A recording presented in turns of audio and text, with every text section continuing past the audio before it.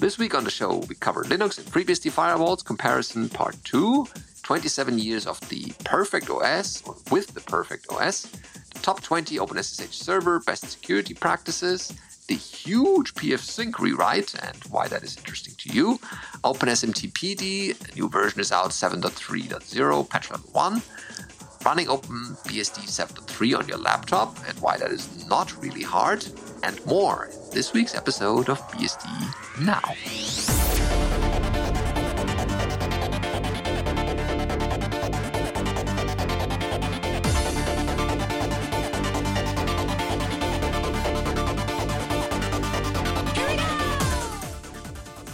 BSD Now, episode 517. Huge pfsync rewrite. Recorded on the 3rd of July 2023. This episode of BSD Now is brought to you by Tarsnap. Go to tarsnap.com/bsdnow, find online backup for truly paranoid people. And if you want to support this show in one way or the other, check out our Patreon page at patreon.com/bsdnow. And we thank you in advance for that. Hi, I'm your host, Benedikt Reuschling. And I'm Jason Tubner. Welcome. Hey, we are back. And hopefully this episode finds you well. And we have great news for you. In this episode, here and there, good bits and nuggets. But we're also connecting back to a previous article that we had promised to provide part 2 when it comes out. So this one is from Clara Systems, Linux and FreeBSD Firewalls, the ultimate guide. And this is part 2. In the episode we had earlier, we recorded part 2. Not part 2, part 1. And this one is kind of the continuation and, wrap up of that. So they continue where they left off with the firewall comparisons. And here is the second part that covers, when it comes to choosing a firewall technology for your operating system, the options can be overwhelming. This is particularly true for Linux and FreeBSD, which offer multiple choices. So in this article, we'll take a closer look at 4 of the most popular firewall options for both systems, IP tables, NF tables, IPFW, and PF. Remember those from the first part. And to help you make an informed decision. So here in the second part, we cover egress filtering and listing those, tables and sets, listing rules and viewing counters, and a conclusion at the end. Okay, so in the first article, we covered the major differences between the two types of firewall platforms, either Linux or FreeBSD based, and what the options are. We covered how PF, IPFW, IP tables, and NF tables act when actions are applied to different packages, and in general, the difference between deploying a FreeBSD-based firewall and a Linux-based firewall. Here in the second part, we go a bit deeper and discuss how egress filtering is done, as mentioned, and how tables and sets are built. So, egress filtering. For our second example, we'll consider the case of filtering outgoing packets. Okay, so what's to do there? When a firewall rule determines that a particular packet should be blocked, it can either silently drop the packet or it can send an ICMP error response to the sender. If the purpose of your firewall is to protect against malevolent actors, it can be better to simply drop the packet. This avoids revealing information about the structure of your network and reduces the effectiveness of denial of service type attacks. However, if you are filtering outgoing packets from your network, the ICMP errors can allow your software to quickly return an error message instead of waiting until a timeout has elapsed. Okay, so let's suppose we have some software that bypasses the system DNS settings and goes directly to a public name server, and we want to prevent it from doing that. So with IP tables, we have the output chain for that. The protocol and port are also included, though you might choose to leave them out and simply block all packets to the destination address. And there's the D option, which allows you to match the destination address. And the reject jump target is an extension rather than a chain. It enables the reject with option to select the specific type of response to send. So the command provided there. You can find that all in the show notes. NF tables. The NF tables example needs an appropriately named chain and table combination, assuming those exist. Then there is a fairly similar rule. And IPFW does the following. It has an unreach as an action, so it comes first with the following word part indicating the type of ICMP error it should throw. So this is something like IPFW add unreached port UDP from any two, and then the DNS addresses, and then out at the end with 53 as the port. PF, we could set the block policy option to use ICMP returns for all block rules, but here we use a per rule option. For the rule itself, differences are only cosmetic and there is nothing remarkable in the PF example. This one goes block return -ICMP, out proto UDP to the DNS addresses in curlies, and at the end there's port 53. Okay, so with PF, rules are defined in a configuration file etc pf.conf. For IP tables and IPFW, it's common to use a shell script. An advantage of using a shell script is that you can make use of shell features like variables and source command for including other files. And all for firewalls, use a $sign for variable references. Okay, so that shouldn't be too difficult switching between the two, at least for that part. PF supports an include keyword in pfconf to include additional configuration files. And furthermore, as a substitute for shell variables, it supports macros. It's common to use a macro when naming network interfaces. For example, you might define iFace equals BGE0, for example. Yeah, so you can use iFace everywhere in your rule set. So rules often allow for a list of variables. So you might define a macro for the TCP port numbers a mail server needs. For example, mail underscore ports equals 25, 110, 143, 165, and 587. So all of these ports are then assigned to mail ports, and wherever you use mail ports, all these 5 are used in that rule set. Okay. The same goes with NF tables, allowing individual rules to be added from the command line with the NFT command. NFT, oh wow, okay. It also supports a config file. The config file support rules in the same form. They are specified with NFT. I have a whole different association with NFT, but that's something else. Along with include files and variables, for example, define iFace equals ENO1. Okay, so that's fairly similar. Let's go to tables and sets. When matching many IP addresses in a firewall rule, it would be clumsy to need to list many different addresses. Linux has a feature named IP sets for maintaining lists of network addresses and port numbers. This allows firewall rules to target just the name of the set. In addition to being more flexible and allowing for dynamic ranges, sets also facilitate much more efficient implementations of address matching for lists containing many addresses. IP sets are common to both IP tables and NF tables, and the sets can be manipulated using the IPset utility. Both IPFW and PF have their own separate concept of tables for maintaining large sets of network addresses or values of other types to be referenced from firewall rules. These serve the same purpose as IP sets and have the same benefits. So tools like SSH Guard and Fail to Ban, which detect brute force attacks by watching log files, use these address tables to block offending hosts. FreeBSD includes Blacklist D in PACE, which does likewise. Okay, so they have a table here that show comparison between listing the rules, showing the counters and the zero counters, so you can kind of see which commands are used where and how similar they are. In conclusion, by covering 4 separate firewalls, we've only been able to scratch the surface of their capabilities. They are all highly versatile and can be adapted to a variety of needs. On the 4, IP tables has the least clear syntax, but is easy to learn and use. NF tables clearly improves on it, but can appear overwhelmingly initially. Wait, one more time. Of course, of the 4, IP tables has the least clear syntax, but is easy to learn and use. NF tables clearly improves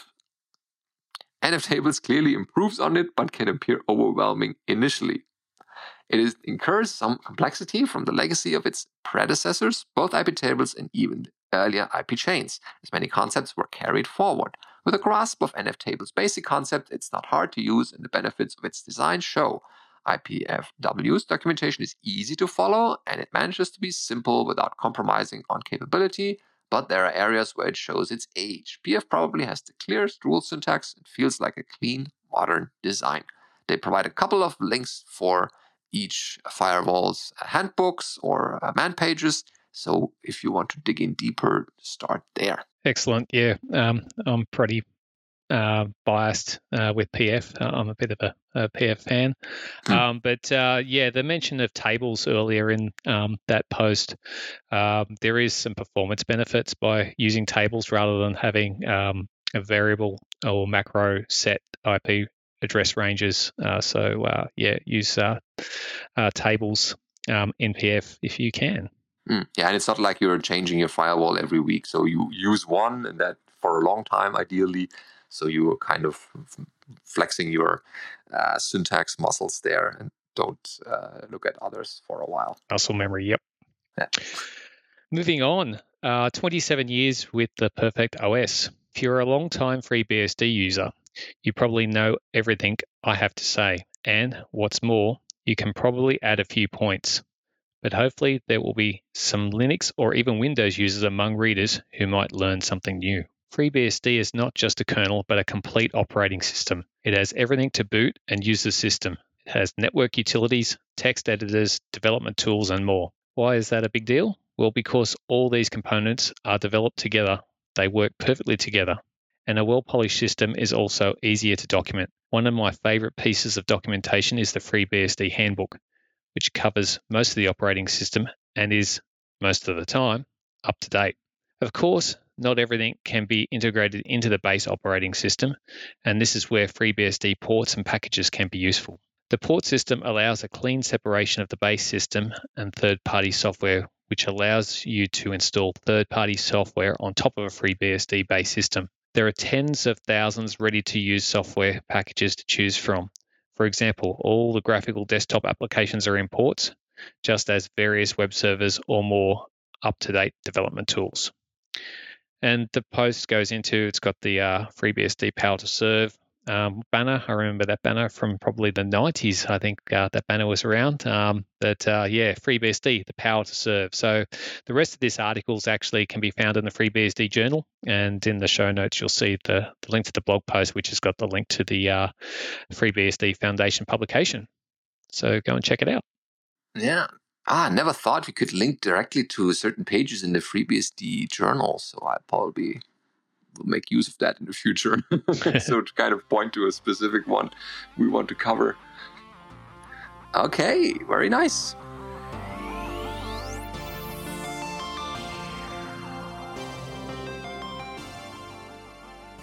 So, news roundup. We have found top 20 OpenSSH server best security practices. So that's a good way for anyone running some kind of server that is accessible by OpenSSH and who has not used OpenSSH on the server side. At least in this audience, I'm fairly sure there are many of them. So this is over at cybercity.biz. And they start with OpenSSH is the implementation of the SSH protocol. OpenSSH is recommended for remote login, making backups, remote file transfer via SCP or SFTP, and much more. SSH is perfect to keep confidentiality and integrity for data exchanged between two networks and systems. However, the main advantage is server authentication through the use of public key cryptography. And from time to time, there are rumors about OpenSSH zero-day exploits. This page shows how to secure your OpenSSH server running on a Linux or Unix-like system to improve SSHD security. So these are pretty much universal. So if you have OpenSSH, whatever system you have, you should implement many, if not all of these security requirements. So by default, OpenSSH is quite good in the setup. Depending on which distro you have or what the distros put into the extra OpenSSH defaults, but it's never a bad idea to check these or add some extra security parts. So the first is use SSH public key-based login, of course. OpenSSH server supports various authentications. It is recommended that you use public key-based authentication. First, create a key pair using following SSH keygen on your local desktop and laptop. They have a note here that DSA and RSA 1024 bits or lower SSH keys are considered weak. Avoid them. And RSA keys are chosen over ECD SA keys when backward compatibility is a concern with SSH clients, so older ones. And all SSH keys are either ED25519 or RSA. Do not use any other type. So here they provide the commands to enter when you want to create a new key pair. So you provide SSH key gen -t, the key type, in this case ED25519, then -b for the bits. They chose 4096. That's quite big and secure based on our knowledge here. And -C is also good. If you have many keys, you don't have to wonder, what was this key for? When did I created that? So provide a comment to yourself and thank us later. So that gives you the key, and it asks you for a passphrase, which you should ideally create. Or if you don't want a passphrase, then just type enter. And then you have two new files, a .pub and a non.pub. And these represent your public and private keys. Then you can use the public key using the SSH copy ID command to copy it to the remote server. And that is SSH copy ID -lowercase I with the path to your public key file. Don't use the private key file there. I think SSH copy ID is now checking that in some way. So yeah, don't copy the wrong key. That's not making it more secure. Always use the public key. And then provide the user and the host where you want to log in. So when then you're prompted, of course, for one last time to use the password on the server to kind of authenticate that you are who you say you are. And then you load that key into memory. They kind of missed that here somehow. Anyway, so you log into that server, and then ideally your key is used instead of the please enter password prompt. Okay, number 2, disable the root user login. Before we disable the root user login, make sure a regular user can log in as root, or you locked yourself out, and that no one can access that server. Very secure, but not very usable. For example, allow the user vivek user to log in as root using the sudo command. So they create a user on the local machine, whatever you want to name it. And then you add that user to the sudo group on Unix, the Linux systems that have such a group. And that is just to make sure that this user can log in. And then you edit your SSHD config file, usually located in etc sshd and then /sshd_config. That is the server configuration file. And there you check the options permit root login. That should be set to no. The challenge response authentication should also be set to no. Password authentication set to no. And use PAM no, unless you use PAM to log in like in a corporate environment where you have like LDAP-based logins via PAM. Okay, number 3, disable password-based logins. So all password-based logins must be disabled now that you have public keys, right? And that is done using the authentication methods public key settings and pub key authentication, and that is set to yes. That's still in your SSHD config file. Okay, number 4, limit users SSH access. So you can say only certain users should be allowed into the server no matter what. And that is using the line allow users, and then you list the users with spaces between them. So the user accounts listed there are the only ones that are allowed. Even if the password is correct they provide, if they're not in this allowed users list, then they cannot get in. And there's also a deny users group. There's also a allow groups and deny groups. So they have different preferences there, in which order they are processed. You can find these in, for example, OpenSSH Mastery by Michael W. Lucas. That's a great book to get started with SSH. And these are described in there. So number 5, disable empty passwords. Well, easy enough. There's an option, permit empty passwords set to no. And that should be the default, but check this. If it isn't, then by all means set this. Each time you make changes to the OpenSSH config file, there should be a config test option in your service definition. When you restart the service, it should check the syntax of this file. If that's wrong, then you kind of stop the service and it cannot start it because the syntax has an error and the server doesn't start anymore. So there's this config test option that checks that before it starts the service again. Okay, number 6. Use strong passwords and passphrase for SSH users and keys. The passphrase I mentioned earlier, but they provide here a nice shell function doesn't have, is there anything? Oh yeah, there's a couple bash things in there, but it should be able to work with other shells with a little bit of a rewrite. Gen pass WD, so that creates you a nice 16, or depending on how long you want to have your passwords, you can pass a number, and then that password length is generated using random defu random, and that provides you an output string with words and characters, or characters and numbers. That is your new password, or that you could use as your new password. Number 7, Firewall SSH TCP port 22. They say you need to firewall SSH TCP port number 22 by updating IP tables UFW firewall command, or the firewalls we mentioned earlier in this episode, right?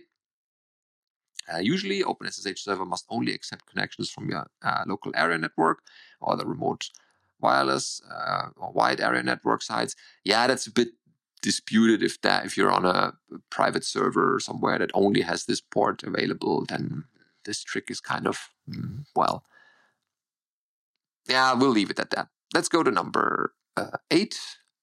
Change the SSH port and limit IP binding. Yeah, same here. If you think that by setting the port to something else and people won't find it, just scan port 22, then scripts are smart enough these days to check all the open SSH ports, no matter whether that's port 22 or port 2222 or whatever. So be careful. That's a bit of a thing that won't make you more secure.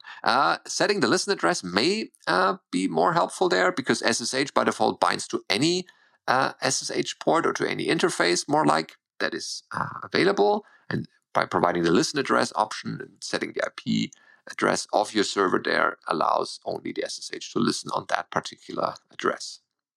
You can also provide multiple ones if the server is reachable by multiple addresses, but only those that you define are then listened on. Number 9, use TCP wrappers. These are optional. Okay. These are host-based networking ACL system to filter network access to the internet. Okay. Let's go to 10. Thwart SSH crackers and brute force attacks by using a certain software that checks how many connections are being there in a certain interval. So there's deny hosts, fail to ban, SSH guard, security SSH block, and IPQ BDB filters. So these are linked from the article, and you can research them on your own. There's also rate limiting incoming TCP traffic on port 22 as number 11. So you can say, oh, I only allow 5 connections within a 60-second window. No one else is fast enough to log in that quickly, or shouldn't be. So this must be some kind of script or a bot that tries logging in. And you can automatically block those if people exceed that limit. Number 12, use port knocking. Yeah, that is also a bit disputed in security circles, whether port knocking makes things more secure. But it's listed here, I guess, for completeness sake, and the setup to do that. Number 13 is configure idle lockout timeout intervals. So you can say client alive interval 300. That will lock out the session after 5-minute idle time. So if you walk away from your computer and you leave your SSH connection open, and after 5 minutes, in this case, it will lock you automatically out. Setting also the client alive count max to 0. You can also lower that interval if you like, so it locks you out earlier. Number 14, enable a warning banner for SSH users. Yes, so if your company has some kind of security banner that it wants to provide, warning people that communications are locked and all these things, you can provide that. There's a separate file etc issues that you can reference from your config file. Number 15, disable the rhosts files. These are just backwards compatibility files that were used when we were still on RSH commands, which no one should use these days. So you can say ignore rhost to yes. Number 16 has you disable host-based authentication. So that's host-based authentication no, to disable that, and don't get a warning message about those. Number 17, good security practice, patch OpenSSH and operating systems. Any updates should be applied, especially to these critical login-based authentication systems. Number 18 is change root OpenSSH, lock it into a directory. For example, each user should only be able to get into their home directory and nowhere else. Number 19 is disable OpenSSH server on the client computer, because if you're only making connections to the outside world but don't run your own server, you don't need to run the OpenSSH server part. So there's ways described how to do that. And OpenSSH or SSH itself will just fine without the server parts. You can still connect to other machines. And number 20, bonus tips from Mozilla. Okay, they provide a couple of extra settings to make, to lock down certain ciphers or algorithms that you can use that are, secure or believed to be secure. And they provide ways to set those or query what kind of servers a system has available. Okay, that's pretty much it. It's a long list, and each one has the required settings and things you need to enter to make these or to apply those settings. I guess many of these will be already there on good distributions that take care of security.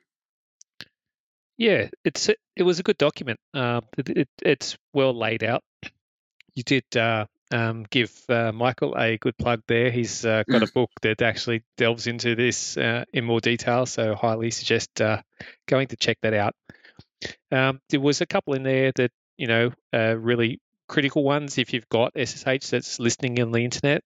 A couple of highlights are the rate limits. So make sure you use your firewalling if the facilities are available to rate limit that down. Changing your port. Security by obscurity is not security, so there's no reason to change the port. You're better off locking down the IP address that's listening to only allow authorized hosts on your networks to have SSH access to your SSH instance. And touching on the Mozilla bit, I noticed that they're put in the more modern ciphers and remove the old well, they're not deprecated, they're just industry ciphers, and there might be requirements around FIPS or whatever to have some of those older ciphers still running. However, if you're not under any of those certifications, you need to sort of tick the box, then by all means remove them and replace them with the more modern ciphers like elliptic curve, etc. Yeah, and the clients still need to be able to connect those, because the client also needs to have those ciphers, because otherwise they will not be able to authenticate properly with the server. Hopefully everybody's using FreeBSD or OpenBSD or any of the BSDs with a modern release of OpenSSH, and there will be no issue. Yeah, exactly. Moving right along, over on the OpenBSD tech mailing list, David Gwen has put a post up which has got a huge pfsync rewrite patch. So quoting what he wrote in the email, moving PF forward has been a real struggle, and pfsync has been a constant source of pain. We have been papering over the problems for a while now, but it has reached the point that it needed a fundamental restructure, which is what this diff is about. I started rewriting pfsync again during the H 2022 last year. That's the hacking conference that OpenBSD has during the year. They have multiple hacking events, as we've previously reported on in earlier episodes. And it's only been in the last couple of months that I've got all the existing functionality working again.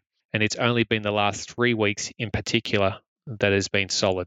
This is the first time since about OpenBSD 6.9 that I've been able to upgrade my production firewalls without them falling over. Unfortunately, the diff is very big. We have tried to evolve it and slowly improve the locking in pfsync and pf, but because how twisted together they are, we have often caused more problems than we've solved.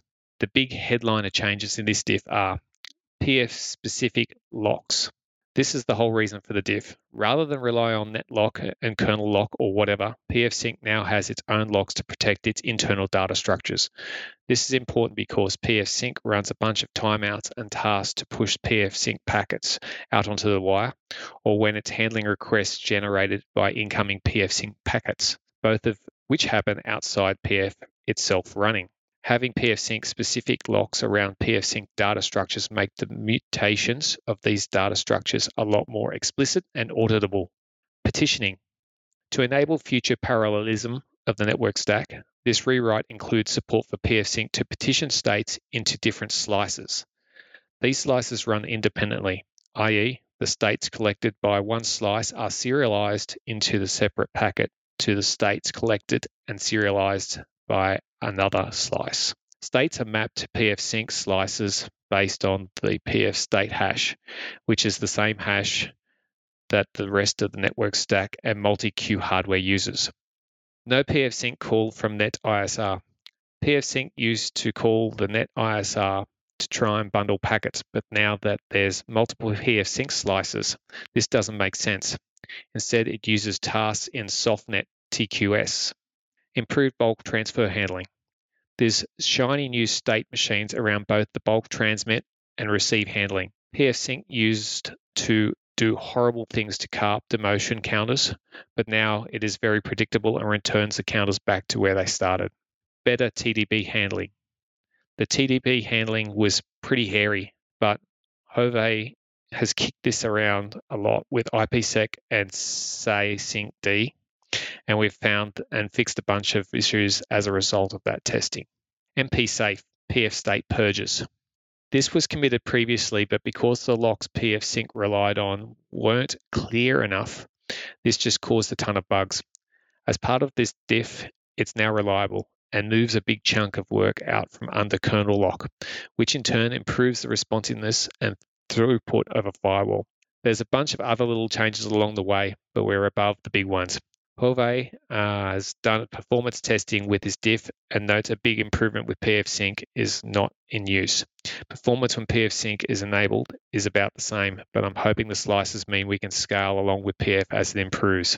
If you want pf and the network stack performance to improve, can you please test this diff and let me know how it goes? And the diff is attached to the mail, which is in the show notes.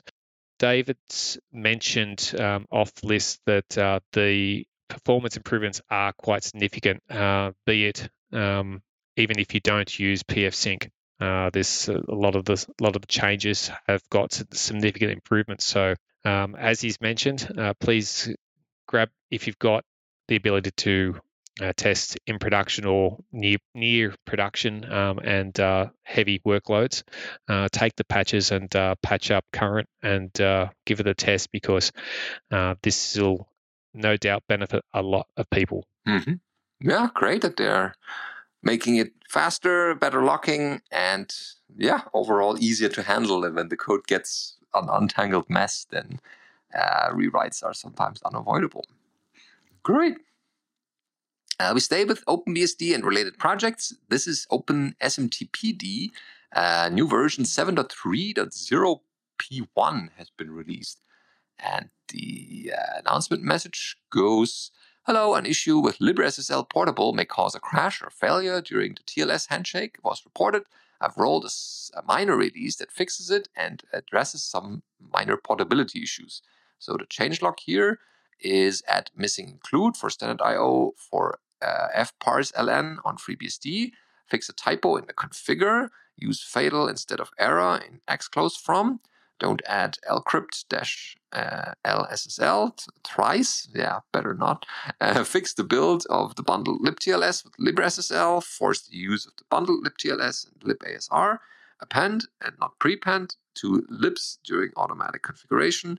Do not add the user local lib or l user local lib, nor include user local include or user include as consequences of missing with lib event. Optionally, with link libbsd ctor2. So there's the binary and tad links, so you can get those as tarballs and GitHub links. The reason to always use the two bundled libraries is libasr is long deprecated, use only the bundled copy is maintained, and libTLS and OpenSMTPD have a close relationship and need to stay in sync, at least until the signer APIs are restored. Okay, good to know. Get upgrading and testing. Yeah. Moving on, we've got a blog post by Keith. This is around running OpenBSD 7.3 on your laptop is really hard. Not. So following the steps in this page to install OpenBSD 7.3 and configure an XFCE desktop and Firefox on a laptop. I used the ThinkPad L440 Intel graphics and 8GB of RAM with legacy BIOS enabled. I used the AMD 64 version of the install.image file. It is best to avoid laptops with NVIDIA-based graphics with OpenBSD. Each section of this guide links to the appropriate section of the OpenBSD FAQ and the relevant man pages. I hope that the resulting tour around the documentation will help you explore OpenBSD in more detail on your own. Remember to read the man after boot before working through the later steps. I'm assuming that you have installed a Linux distribution before and are familiar with the command line. You will need to edit configuration files in some of the steps. I'm also assuming that you can dedicate a laptop solely for OpenBSD's use. I used an old refurbished ThinkPad. Install OpenBSD using FAQ. So he's got a link to the OpenBSD FAQ installation guide. I highly recommend checking that out before any installations of any new versions because it changes from release to release. Check that your laptop's video adapter and Wi-Fi card are supported in the pre-installation checklist. My ThinkPad L440 has the supported video but needs firmware for the Wi-Fi card. Use DD on Linux to write the install.image file to a USB stick. Before starting the installation, you need to think up a root password, a username for your user, a password for your user, a host name for your laptop. I use the default name foo in the examples below. Then boot from the USB stick. Answer the questions that the text mode installer asks. The installer script shows defaults in square brackets after some of the questions. I identified SDO as the root disks for the installation. I choose no for the encrypted root disks. Questions for this is for the first install. Use the whole disk MBR or GPT whole disk drive for OpenBSD and accept automatic partitioning. I tried GPT this time and it worked fine. You need to select non-default options at 4 stages in installation. Answer yes to the question about X Windows system being started by Zenodom. In the section Let's install the sets, you have to specify that the sets are located on disk. No, the disk is not mounted. Then type the label of the USB stick, probably SD1. You need to answer yes to the questions about the missing SHA-256 SIG file. See the FAQ about the reason. You need to type in your time zone. The default is Canada Mountain, so I had to type Europe, London. Reboot into the graphical login screen and type your username and password. Prepare to visit 2001. So he talks about an alternate install with an encrypted hard drive. So I'll let you go and view the post for that. Then the talks about the default graphical session is with FEWM. So it talks a little bit more about just the standard Xterm turning on different things like the command xset to silence beeps, how to read the mail, and look at the after boot man page. He talks more about the configuration files, how to do that, and connecting the wired network. He's got the link to the FAQ networking component, which tells you how to do the wired Ethernet one. And then further on to get the Wi-Fi up and running, he talks more about the install any firmware and update the base system ready for first use. Connect to home Wi-Fi. So there's the link to the wireless networking FAQ. You can connect to Wi-Fi in 2 ways, using ifconfig line as root or setting up a hostname if file to connect at boot up. Using a etc hostname.if file makes sense for a home connection. You create the file as root. The ThinkPad L440 uses the IWM Wi-Fi driver, so the hostname.iwm0 file looks like this. And then he's got an example of what it looks like, referring to filling out the Wi-Fi name and the WPA key, and then it probes using DHC pleased the autoconf to get an IP address from the network's DHCP server, and then use etcnet start as root to start up the connection for the first time.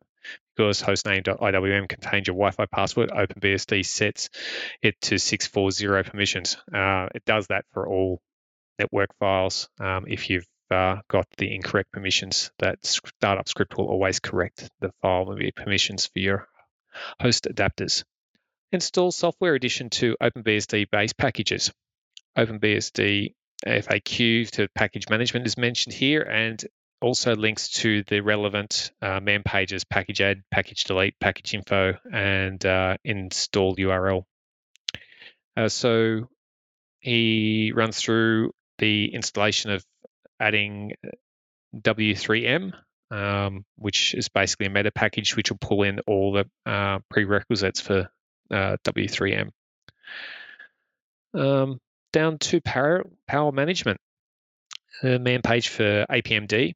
So OpenBSD uses the APMD daemon to provide automatic frequency scaling to save your battery and reduce power. OpenBSD uses the APMD daemon to provide automatic frequency scaling to save battery and reduce processor temperatures.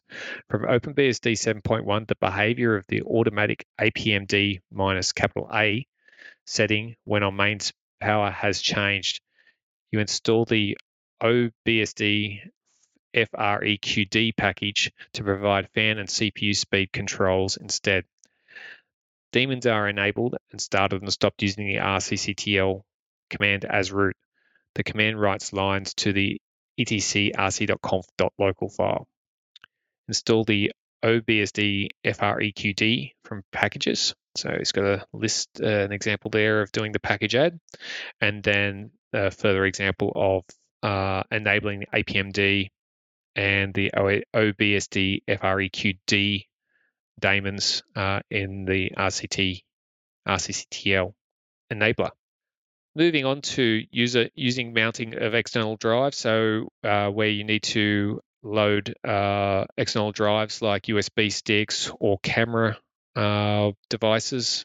He's got a good example there of doing USB mounting for those specific exFAT and NTFS file systems. Then there's some more customization around shutdown and reboot to allow regular users to do that and increase the memory limits for programs. So, for example, we know that web browsers are quite memory intensive. They will typically fall over with the standard login.conf profiles. So he's got an example there of increasing the memory size for the regular users that log onto the system. Moves forwards through to some more customized setups for X11. Some talks a little bit about the desktop software that's available in the packages or ports tree. And then goes down to, like, he talks a bit more about XFCE4 and the panel applet and how to customize that to be able to make it simple to. And finally, summing up the document, he goes into the XFCE4 mount profile that can be added to the panel in XFCE4 to help mount and unmount USB sticks and devices. So it's quite a comprehensive page that he's developed there, and it looks like it's being maintained. He started off at 7.2 and he's migrated to 7.3, so he's keeping that history going of the page. So no doubt it will be organic and move with the different versions. But as he did mention early in the page, to always look at the FAQ for the most up-to-date information as you're going along. Yep, good practices all around. And something quick at the end. Sorry, I had to do that. This one is quick SSH. So, as you might have guessed, this is a repo on GitHub about quick SSH. And quick SSH is a quick proxy that allows you to use the quick protocol to connect to an SSH server without needing to patch the client or the server. So it stands there as a proxy. So typically you have direct connection or also indirect connections, but let's keep it simple here. You have a standard SSH connection from one server to the other. By the way, nice Wargames reference here. This the server is called Whopper, and you connect using TCP to that one, to the SSHD daemon from the client machine. And with the SSH quick, you have a proxy in between those with a proxy command where you do quick SSH client to that address. That in turn does quick SSH client to that Whopper address on 4545. That gets out on UDP because quick that connects to quick SSH server on the Whopper server, which in turn does TCP to the localhost on port 22, which reaches the original SSHD server. So that way you can use quick protocol using UDP and newer internet standards that are being developed. They provide also the usage and a couple options that you can set and try that out. It's certainly an interesting way. That would be something for Tom to investigate because of his quick talks that he gave at conferences this year, even at last at Vienna and EuroBSDCon. So that might be something interesting. And as quick matures and becomes more available, maybe, then this might be a new way of connecting to servers using SSH. All right, that I think is everything that we have for you this week. No feedback and questions, but definitely send us more of those. We have a few, or actually a couple of them in the back burner, and people keep sending them to feedback@bsdnow.tv. So stay tuned for future episodes where we cover them, and the answers will be coming as well. So anything else from you, Jason? Nope. It's been a solid week. Lots happening. Yeah, it was. All right, then let's see what the next week brings. Have a good week, everyone, and till next time. Bye.